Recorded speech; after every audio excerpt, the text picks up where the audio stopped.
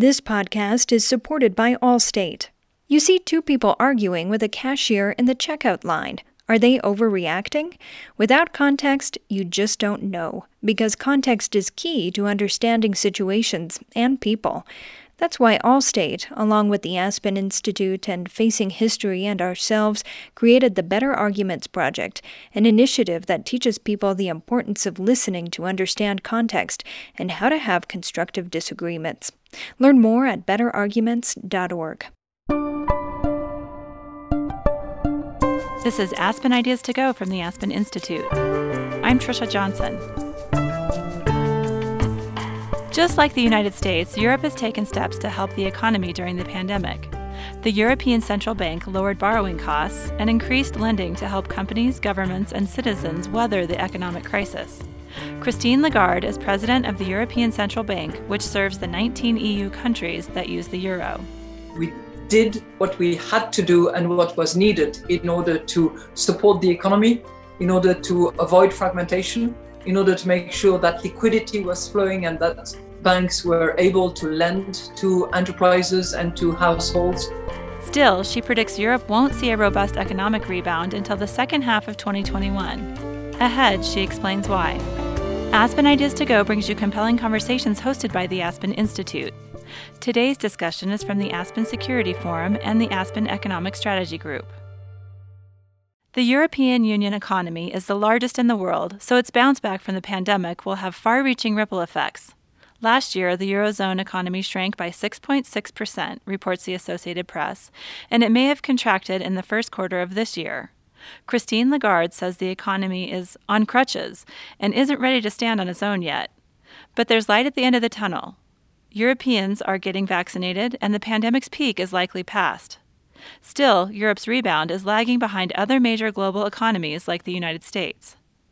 Lagarde speaks with David Rubenstein, co-founder and co-chair of the Carlyle Group, about the pandemic, predictions for the eurozone, sexism in the finance industry, the impact on Europe from Brexit, and more. Their conversation took place April 28th. Here's Rubenstein.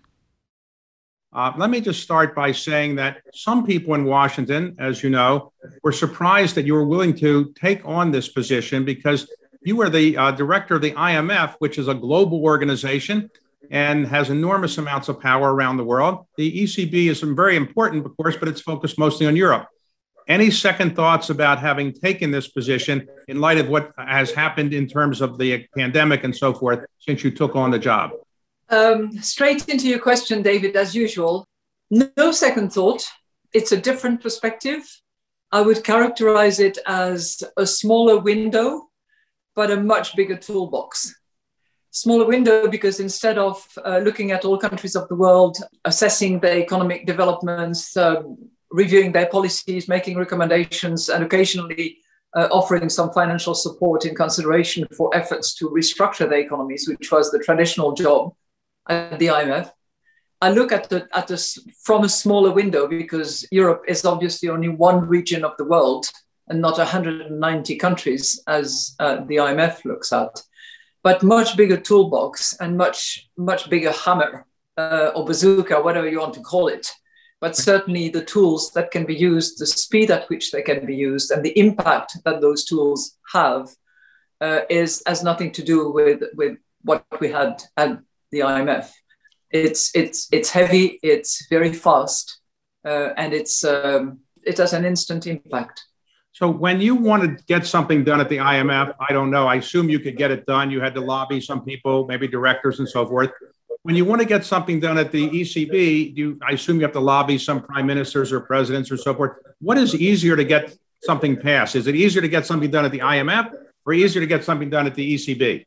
I would say, David, that given the status of the European Central Bank, which is an independent central bank, I mean, it's actually written down in the treaty that I can take no instructions, no order from any heads of states in the European Union, and no European Union leader can attempt to direct my actions or determine my policy. It's in the treaty. The European Central Bank is an independent institution.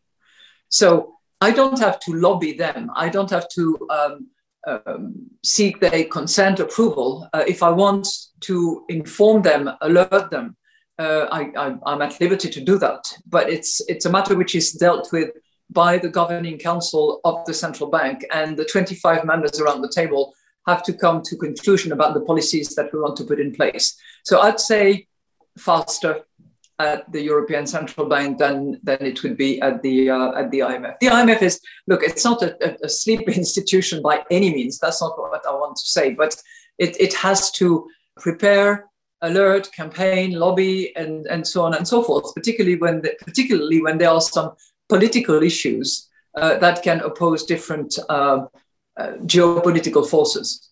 Okay, let's talk about the European economy right now. In your view, has the pandemic's effect on the European economy, the worst is behind Europe now, or do you think it's too early to say the worst is behind Europe and the pandemic could rise again? So in your view, where's the state of the economy because of the pandemic? I think it's still too early to say.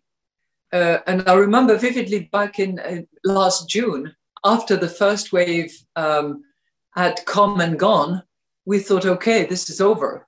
And everybody went out for the summer and enjoyed themselves with some caution, but essentially assuming it was gone. And then it came back, and the second wave was on us all. So we have gone through the third wave here in Europe. In many countries, most scientists would agree that the peak is now behind us, and we are gradually going down in terms of hospitalizations, in terms of contagions, in terms of all the downside impact of the third wave.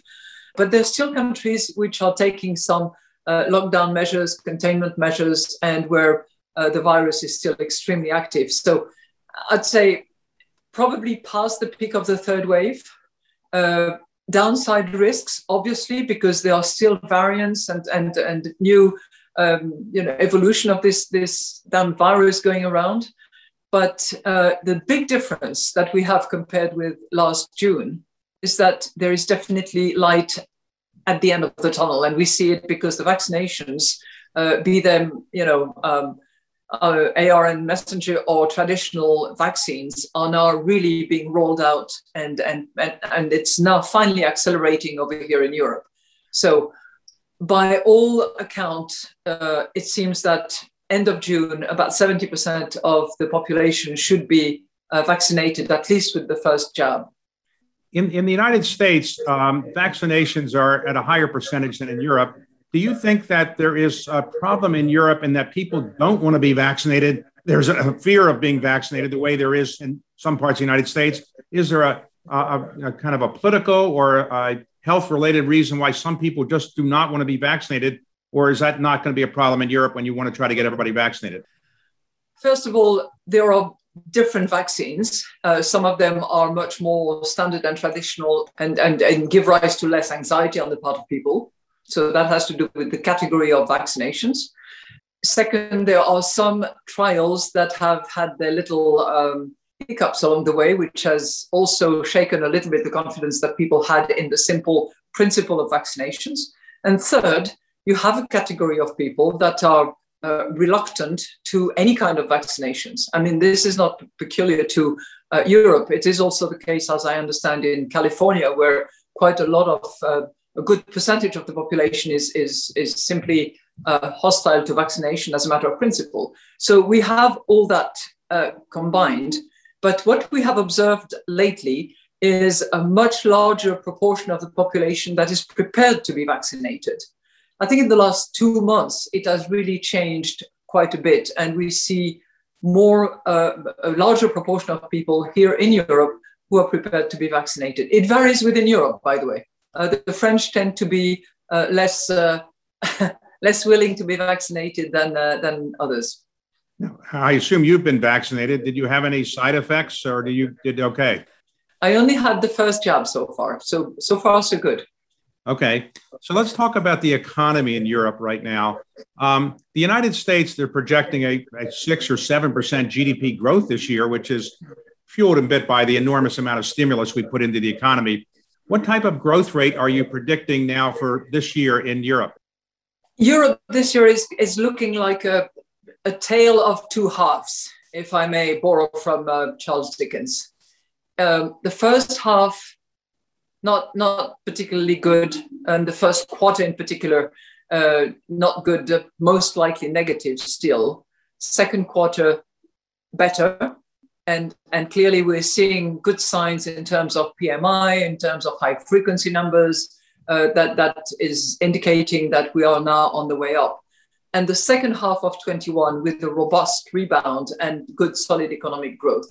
So that's what I say, a story of two halves in 21. Our baseline is still the same. We're still seeing 21 at 4%, let's put it that way, for the whole of the euro area, and 4.1% the year after. So it's not as strong as the numbers that you have in the US, but the stimulus package that was put in place in 21 by the Biden administration is clearly helping along the way. And the vaccination rollout that you have very effectively also put in place in the United States is helping.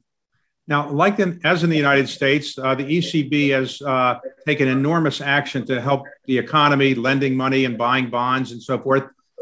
Do you think that you have taken as much action as you need to take to keep the European economy on a good glide path, or are you prepared to consider additional actions at this time, or you think it's not necessary at this time? I would observe, David, that what we have done in the last year has proven quite efficient. It was needed, and it was effective. When I look at the result in terms of financing, availability of liquidity, spreads, yields, all of that is telling us that we did what we had to do and what was needed in order to support the economy, in order to avoid fragmentation, in order to make sure that liquidity was flowing and that banks were able to lend to enterprises and to households. So I think all that has been was very needed, proved to be efficient. And I think our commitment to make sure that there is favorable financing conditions available for all economic actors on an ongoing basis as we are still going through this pandemic, as we have not yet crossed the bridge towards full-fledged recovery remains intact. So we need to continue to support. We are on our way, but certainly not well into the way of the recovery where we need to be. I've said on a couple of occasions that the European economy is on two crutches, the fiscal one, the monetary one, and those crutches have to remain supporting the patient until it can walk on its own. We're not there yet. In the United States, obviously, we have a different situation where one country with one fiscal policy, or theoretically one fiscal policy, you have more than one fiscal policy. Is there anything that you think that the ECB or Europe can do to improve the situation where you have one monetary policy and maybe something closer to one fiscal policy, or is that too far into the future to worry about? The European Union and the United States are structured in a different way. And the European Union has been work in progress for the last 70 years and will continue to be so for probably another few decades. For the moment, what we have is clearly a monetary union that works well. And we have different fiscal authorities in each of the 19 member states that form the monetary union. Sometimes it doesn't work so well and it produces headwinds in the nose of monetary policy. Sometimes it works well and it actually leverages and optimizes monetary policy and vice versa. I think in the crisis that we have just seen, monetary policy and fiscal policy actually worked hand in hand well and complemented each other. Now, granted, it originated from 19 different countries, but it was well coordinated and it was disciplined so that it could reinforce what monetary policy was doing, and vice versa, monetary policy was amplifying what the fiscal authorities decided to do in order to face this unbelievable economic situation that we were facing after this horrible health pandemic that affected all of us. Your predecessor famously said that he would do whatever it took to support the euro. You haven't had quite the same existential threat to the euro. but the euro is actually doing reasonably well compared to what some people might have thought. Do you worry about the euro's future or its value vis-a-vis the dollar? How do you look at the euro? I'll tell you something, David. I didn't repeat what Mario rightly said at the time, that the ECB would do whatever it takes within its mandate. But what I said very clearly on March the 18th at 11:30 p.m., if I recall, by way of a tweet, because that's the way you have to communicate those days, is that our support to the euro had no limit. And anybody in their right mind who knows how the ECB functions, who knows how monetary policy support functions in this part of the world, got the message that because of the exceptional circumstances that we were facing, we had put in place an exceptional response that was pandemic emergency based, but that would have no limit, that would hamper the effectiveness of the monetary policy we had to put in place. So I think our support to the euro has no limit was a message that got through very well and produced the impact that it had to produce. Now, in terms of the euro itself, I would like to just mention that we just yesterday had the result of an annual survey that is conducted about the euro and whether people in Europe actually like the euro, support it, feel comfortable with it, and the same with the ECB. And we have seen notable improvement and progress on both accounts. The Europeans are very attached to the euro. They want it, they like it, they support it. And that has improved over the course of the pandemic. And the same goes true as well for the ECB. But the euro itself as a currency, because that was your point, it's not something that we actually target. It's something that we monitor relative to other currencies around the world. And we monitor very carefully any movement, be it depreciation and even more so appreciation. And we are particularly attentive to the impact that it has on price and pressures that it can apply to prices. Now, do you coordinate very much or have consultations with the U.S. Fed Chairman, Jay Powell? How does that work? We talk on a regular basis with Jay Powell, and particularly in times of crisis. During the second half of March, I think we spoke, not daily, but every other day we were on the phone to each other. And clearly we had particular matters to address at that point. We responded collectively with other key central banks around the world to make sure that there would be masses of liquidity around, because there was this dash for cash. People in the trade, in the markets wanted to hang on to dollars and strong currencies. So we put in place the open swap lines that we had to reactivate. And we did that on a very, expedited, very efficient and well-coordinated basis. But in normal times, we talk also on a regular basis about our respective economic circumstances, what we are facing. We talk about innovation, new developments, climate change, CBDCs, and what have you. One thing that we, do not coordinate is clearly our monetary policy, because we operate, as you know, in different environments with a different point in the cycle, and we are independent of each other. Let's talk about climate change. You just mentioned that. Jay Powell has talked about the impact of climate change on the U.S. economy, and I think it's obviously a subject of great interest in Europe as well. How do you look at climate change and the impact on the European economy? Is it something you can deal with, or it's outside of your mandate? I would say it's not for us, but it's for all of us. Those who are driving that bus of the fight against climate change are the governments, are the fiscal authorities, are the ministers of energies, and whether they remove subsidies to fossil fuel or whether they set the right price for carbon emission and set it up in the form of ETS or carbon tax or whatever, it's for them to decide. And those are the most critically important decisions.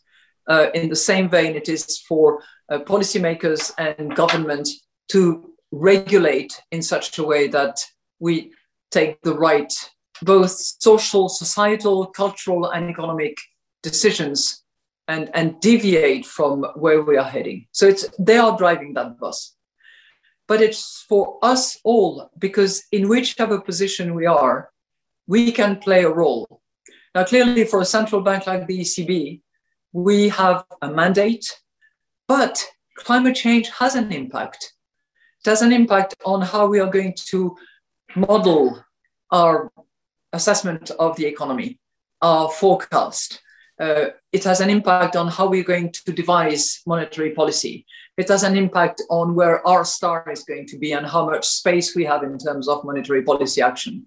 It has an impact on how we manage portfolios. And as you know, because we are buying not only sovereign bonds, but also corporate bonds, clearly we have to assess that portfolio and do proper risk management of those bonds that we have in stock and those that we will continue to buy under the purchase programs that we have in place. And we have to take that into account very much when we supervise the banking sector. So in those three dimensions, climate change actually plays a role that we need to factor in our models, our monetary policy design, and our supervision. In the United States, income inequality has been a big issue before the pandemic. The pandemic seems to have exacerbated income inequality. Is the same issue rising in Europe? You've had less income inequality, but has income inequality to the level you had it gotten to be worse in Europe, or is that not an issue there compared to the United States? Well, the inequalities in general have been exacerbated by the pandemic in Europe as well. Because when we look at the unemployment, the jobs that have gone, they are largely those jobs with the low skills, with the younger workers, and a little less so women. But the two categories that are worst hit are those with low skills, are those who have just joined the job markets. So no question that that impact of the pandemic has accentuated inequalities in that respect. So we're talking about inequalities of income, possibly inequality of opportunities as well.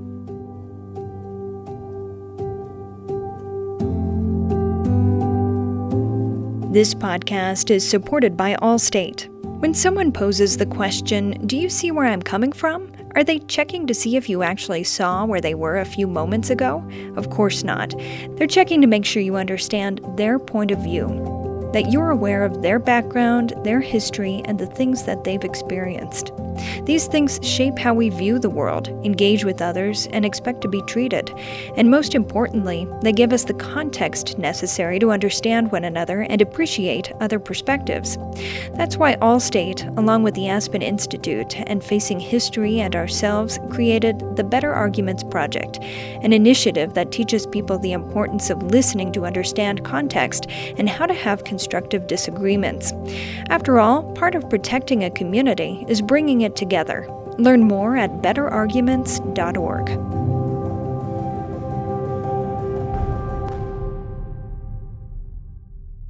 So you were living in Europe for many years before you came to the United States to work at Baker McKenzie, and then also when you were at the IMF. How would you compare your experience in the United States with sexism that you experienced and written about in the United States compared to sexism in Europe? Where is there less sexism? And do you have any comment on what is now known in the United States as Sofagate, where the leader of the European Council was not allowed to, I guess, get a seat because she was maybe a woman? That was at least how it was reported. David, I think there's plenty of that still going around. And it's very, very unfortunate and very sad. And not only is it offensive to those who have to bear the brunt of it and put up with that, but it's a huge waste of opportunity and it's a huge waste of talent. I mean, it does take the form of the Sofagate kind of business, which is an expression of the sexism that we have around. But it also takes the form of those sort of lack of access, discrimination, hinted biases, dismissive comments, and it goes on and on and on. And I think it would really be to the credit of policymakers, governments, leaders of institutions, leaders in the corporate world to take a stand and steps in order to make sure that that doesn't happen.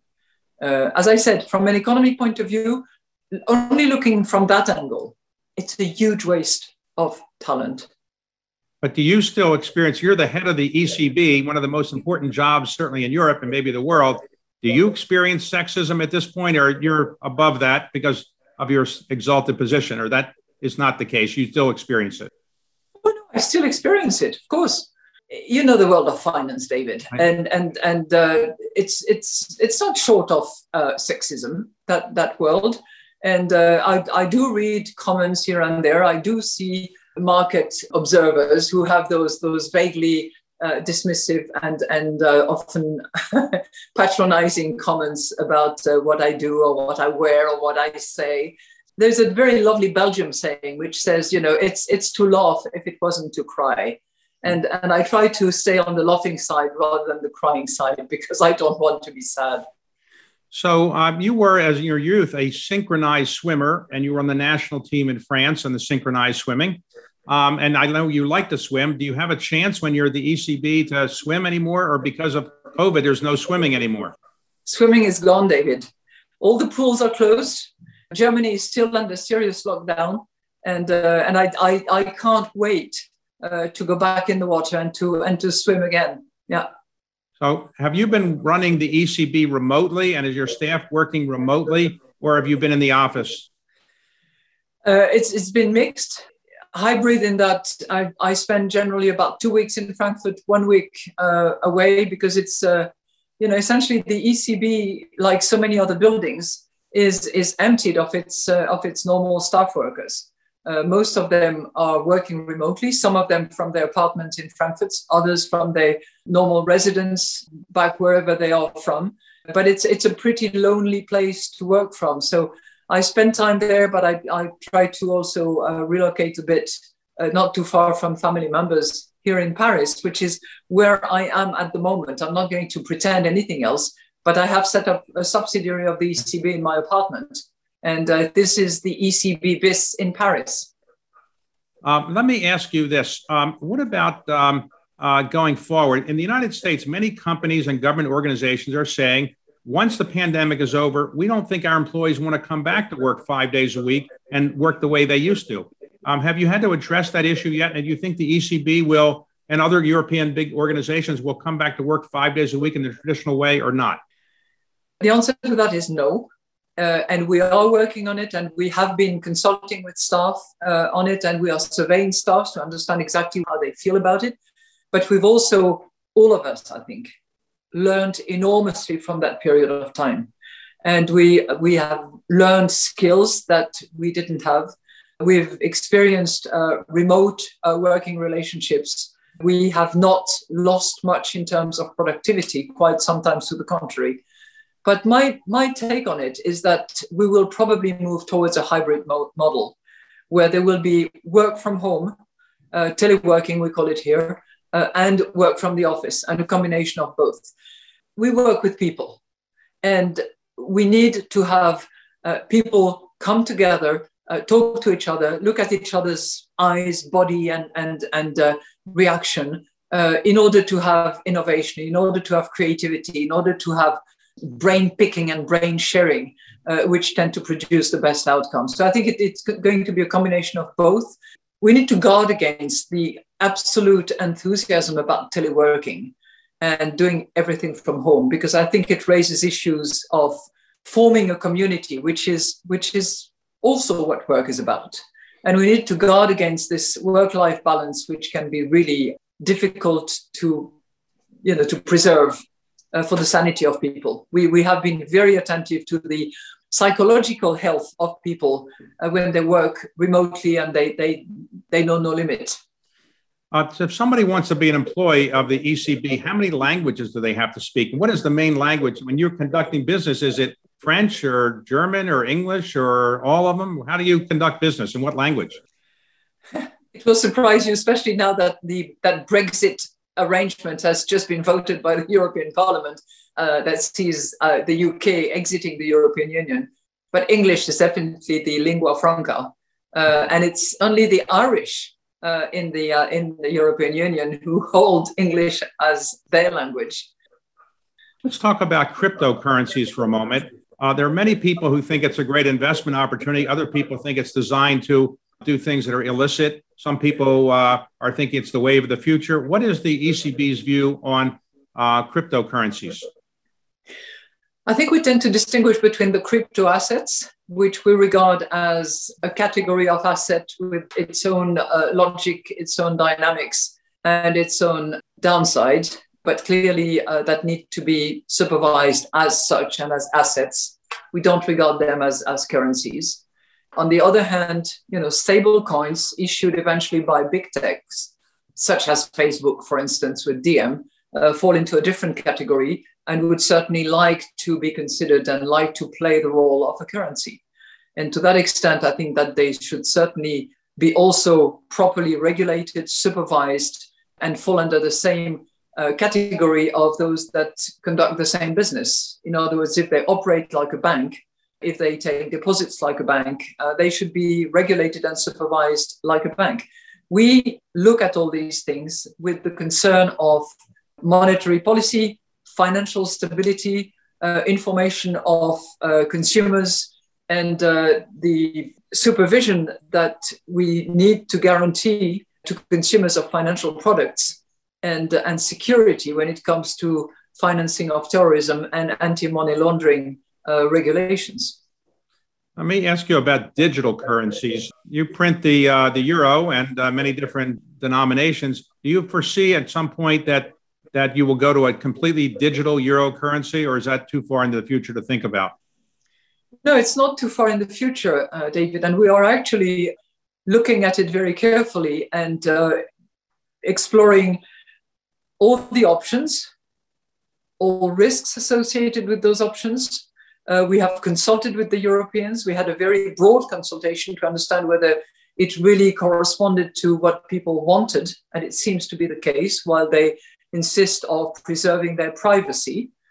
And we will be deciding in the summer whether we move ahead with experimenting for a period of 2 years before we really give the green light to setting it into motion. It's not an overnight process. It's a fairly complicated and highly technical adventure that we would be launching. And if you look at what has happened around the world, the Chinese have started experimenting in 2015, and they're still not about ready to launch. Sweden started back about 5 years ago, and they believe that they won't be ready until 26.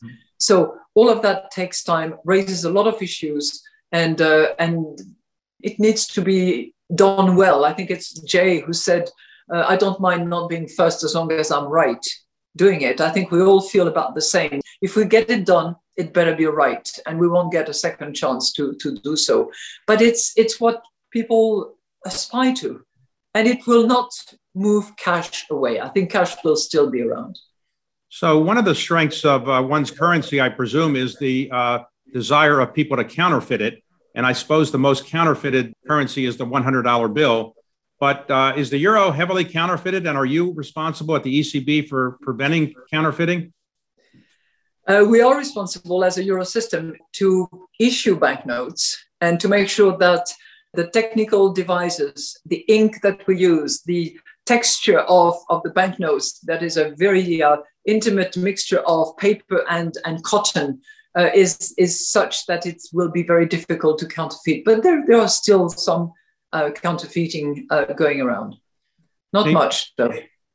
You mentioned earlier Brexit, and Brexit, I guess, is sort of in effect. Eventually, the British Parliament will finally vote for it, I assume. But what has been the impact on Europe and the EU of Brexit? As bad as people thought, not as bad as people thought, or unclear yet? It's a little bit early to say what the exact economic impact will be. What we already see in the trade numbers is a very significant reduction of trade between the UK and the European Union. That is already obvious in the numbers. It has dramatically fallen on both sides. And it's affecting the UK more than it affects the EU, if only because of the size of the respective markets. So when you're dealing with heads of state or prime ministers, is it the case where you feel that you have to convince them of something, or they have to convince you of something? As you said, you have the authority to do what you want, but who is trying to convince who of various things in most of your bilateral conversations with heads of state or prime ministers? Mm-hmm. I think that, the privacy of this discussion doesn't allow me to share the content with you. What I can tell you, though, is that when I sit at the European Leaders' Council table, I have seen during the pandemic and in the multiple video conferences and a few physical meetings that they had, a really strong sense of unity in the face of the danger that was upon all of them. And that has been a bit of a change. What do we talk about? I think that the conversations have predominantly been about the pandemic and about vaccinations and about the implementation, rollout, effectiveness, and actual support to the people, because the choice was made in Europe of, people over profit. And any of the new instruments, the schemes put in place were intended to keep the economy afloat, to keep income going, and to make sure that people were not losing it all as a result of the pandemic. Okay. And the G7 meeting is occurring in Europe in the near future. President Biden will be making his first trip to Europe as president. What are the expectations that Europeans have of this meeting? And are Europeans generally feeling differently about the United States than they did a couple years ago or under President Trump? Or is it too early to say? I think the next G7 will be in the UK, and there is huge expectations on the part of the Europeans because the tone at the top has changed. The conversation is different. There is a conversation with actual content and with actual, common references, common baseline, common denominator on many, many accounts. And, I've heard it and seen it very, very welcome in this part of the world. There is a sort of rejuvenated sense that the fraternity of arms that we had experienced decades ago is still alive, and there is a concern for each other and a care for each other's security and destiny. Yeah, I might be a bit romantic, but that's the way I see it. So as you look forward to next year, over the next 12 months, the biggest challenge that you face at the ECB is getting the economy to be better than it currently is, dealing with the pandemic. What would you say is your biggest challenge over the next 12 months? The biggest challenge we have is to make sure that we deliver on our mandate. I think this is in a way very helpful because we have those track, or this track, which is price stability defined by reference to our inflation aims. So everything that we have to do is riveted towards that. But of course, it doesn't come out of nowhere. It comes out of an economy that is back, out of enterprises that are investing, consumers that are consuming, and an economy that is in revival mode. But I think the jury is still out as to how will people respond post-pandemic when the constraints disappear, when containment measures are off, when lockdowns is lifted. Are they going to go about their business as they did? Will the way forward be different? How will they spend? How will they use their savings? How will people invest? Will green investment be really driving the show? Will investment in digital be improving productivity? Will there be the enhancement to the economy that we aspire to? I think those are all the questions that we have, which are both exciting and a bit worrying because we don't have the answer. So what we are trying to do is to provide in that sort of sea of uncertainty, a little bit of certainty by saying favorable financing conditions we will preserve, rest assured. Now, one of the people who it is reported twisted your arm to take this position is Angela Merkel, the chancellor of Germany. She persuaded you to do this, and she'll be stepping down in the not too distant future. And she's been the leader of Germany for very long, more than a decade. What do you think the impact will be on European leadership in terms of around the world, or in the impact on the EU or the ECB of not having Angela Merkel there? It's clearly a seat of power that is suddenly vacated by someone who had been around for 16 years and who will be replaced by another chancellor whose name, personality, and political programs are still unknown at this point in time. So I think, in such an environment as the European Union, vacuum in leadership is not for long. I would suspect that other leaders are going to step in, are going to try to take a bit of that space. But at the end of the day, a country like Germany, which is the largest player in the European Union, will continue to play a significant role, which is why the elections that are coming up in September are so important in terms of outcome. And I have no idea, don't ask me, who is next, whether it's going to be a woman or a man. I don't know, and I shouldn't say, but it will matter enormously. Your predecessor is now the head or prime minister of his country, Italy. What do you think about the idea of ECB presidents becoming presidents or prime ministers of their country? You think it's a good precedent? I think it's a silly question, David. All right. So you like the title president of the ECB, but you're happy with it just being the president of the ECB. Is that correct? I've got my hands and my brain completely full. Thank you. Okay.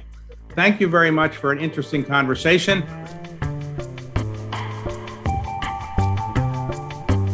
Christine Lagarde is president of the European Central Bank. Previously, she was managing director of the International Monetary Fund and served in the French government as economic finance minister and trade minister.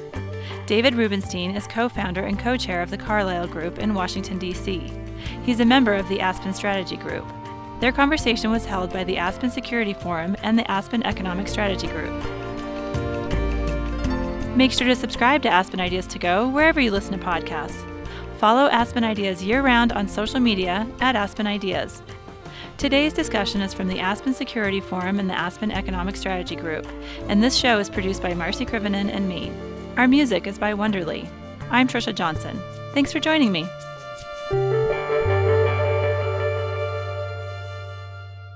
This podcast is supported by Allstate.